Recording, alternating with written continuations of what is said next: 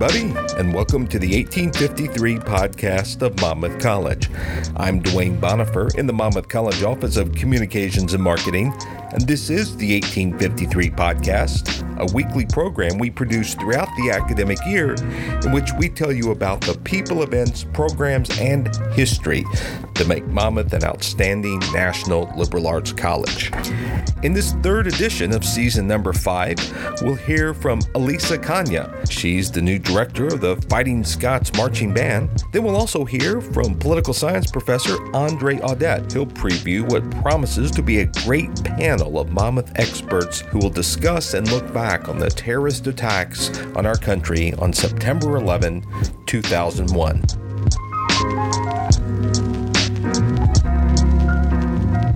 Elissa is new to her position at Monmouth College, but she's no stranger to the college. In fact, in 2019, she performed at the college as part of a saxophone quartet. Now Elissa is the interim director of the Fighting Scots Marching Band. The band made its first public appearance on September 8th when they marched in the Prime Beef Festival Parade, and they'll make their first appearance at a Monmouth College event on Saturday, September 11, when the Fighting Scots are scheduled to play their first home football game of the 2021 season. Elissa is currently finishing up her doctorate in saxophone at the University of Iowa. She says that along with the rest of the members of the Fighting Scots Marching Band, it will feel good to perform once again for a live in-person audience. I'm really excited for the marching band to get back on the field.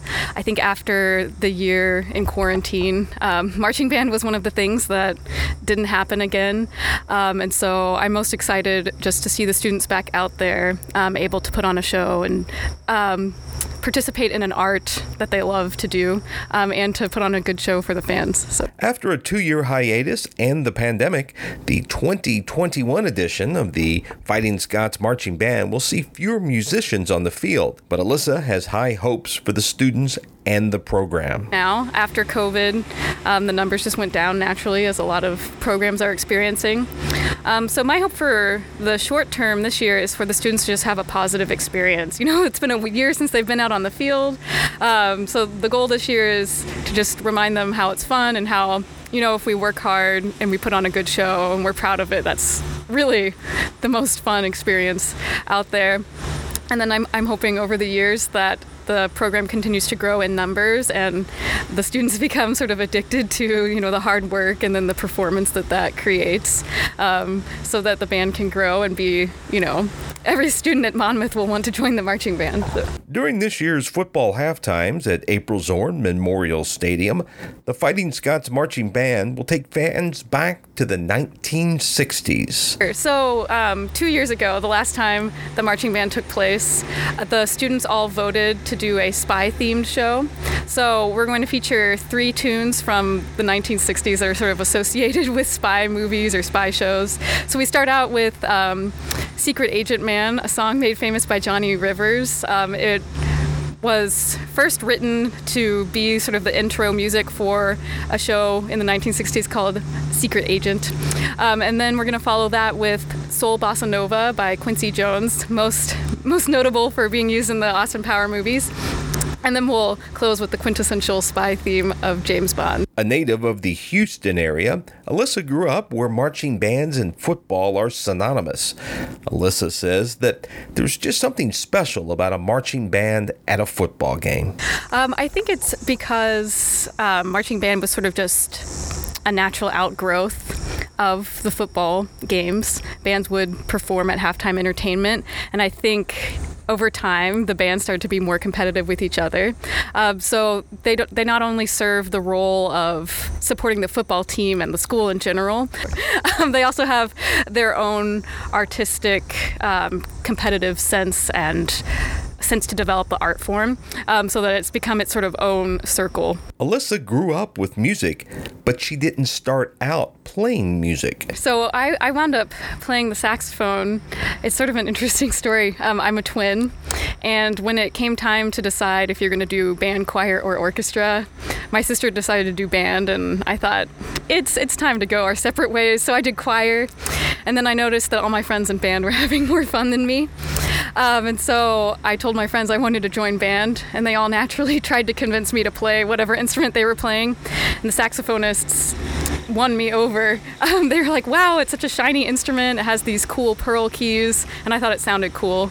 So I started playing and fell in love with it immediately. And then as I got older, I sort of figured out that there wasn't anything else I really wanted to do, and music made me the happiest. And so I just continued to follow the path of majoring in music performance in my undergrad and then continuing to get a master's degree in saxophone, and now I'm working on my doctorate with the hopes of teaching at a college level. That's Elissa Kana. She's the interim director this season of the Fighting Scots Marching Band. They'll be performing a spy-themed halftime show at this fall's football game. You can read more about Elissa in the news and events section of the Monmouth College website, and to get there, just point your URL to monmouthcollege.edu/news.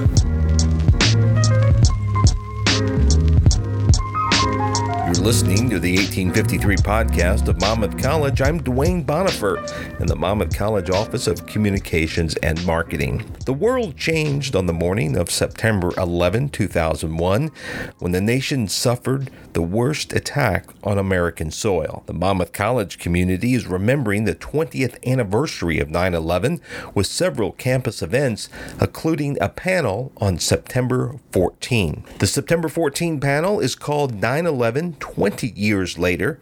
It will be a multidisciplinary panel. It will be held at 7 o'clock in the evening on September 14 in the Mellinger Commons, which is on the lower level of the Center for Science and Business. And the panel discussion is free and open to the public. Political science professor Andre Audette is the person who organized the panel. Andre says the panel will offer some very interesting perspectives on the event that helped shape the 21st century in so many ways. So we've got panelists coming from 4 different disciplines to analyze this event, to consider what it means for the United States looking back 20 years, and what we've learned from it and what we can still learn from it for life in the United States today. This is sort of a unique event that it impacts us politically, socially, culturally. It's something that really touched on so many different aspects of American life. And so I'm really excited that we have colleagues from history, political science, psychology, and communication studies that can all analyze and look at this from their own disciplinary lens, but to provide a more cohesive perspective on how 9/11 really does affect us still in the United States. I think it's hard to pinpoint a single takeaway from it, and that's why I think this panel is so important, that we can get different perspectives and hopefully get some perspectives from the audience as well, to really try to narrow down what are the many different takeaways that we can have from 9/11 and how it impacts life in so many different ways. The events of 9/11 also significantly affected Andre's field of study, political science. If we even think across the different disciplines within political science, I think there's no doubt that political science impacts us. Of course, studying American politics, there are many different ways that it impacts American society. But looking at it from an international perspective, or even from a theoretical perspective, and the way that we think about humanity and how we interact with each other, and what is the purpose of the state and of freedom, and how do we secure liberty in the most appropriate way possible. So this definitely all areas of political science feel the impacts of 9/11. As Andre points out, 9/11 was an event that affected several generations of Americans. Yeah, I think this is one of those moments that everyone remembers. We could look back and think the JFK assassination being another one.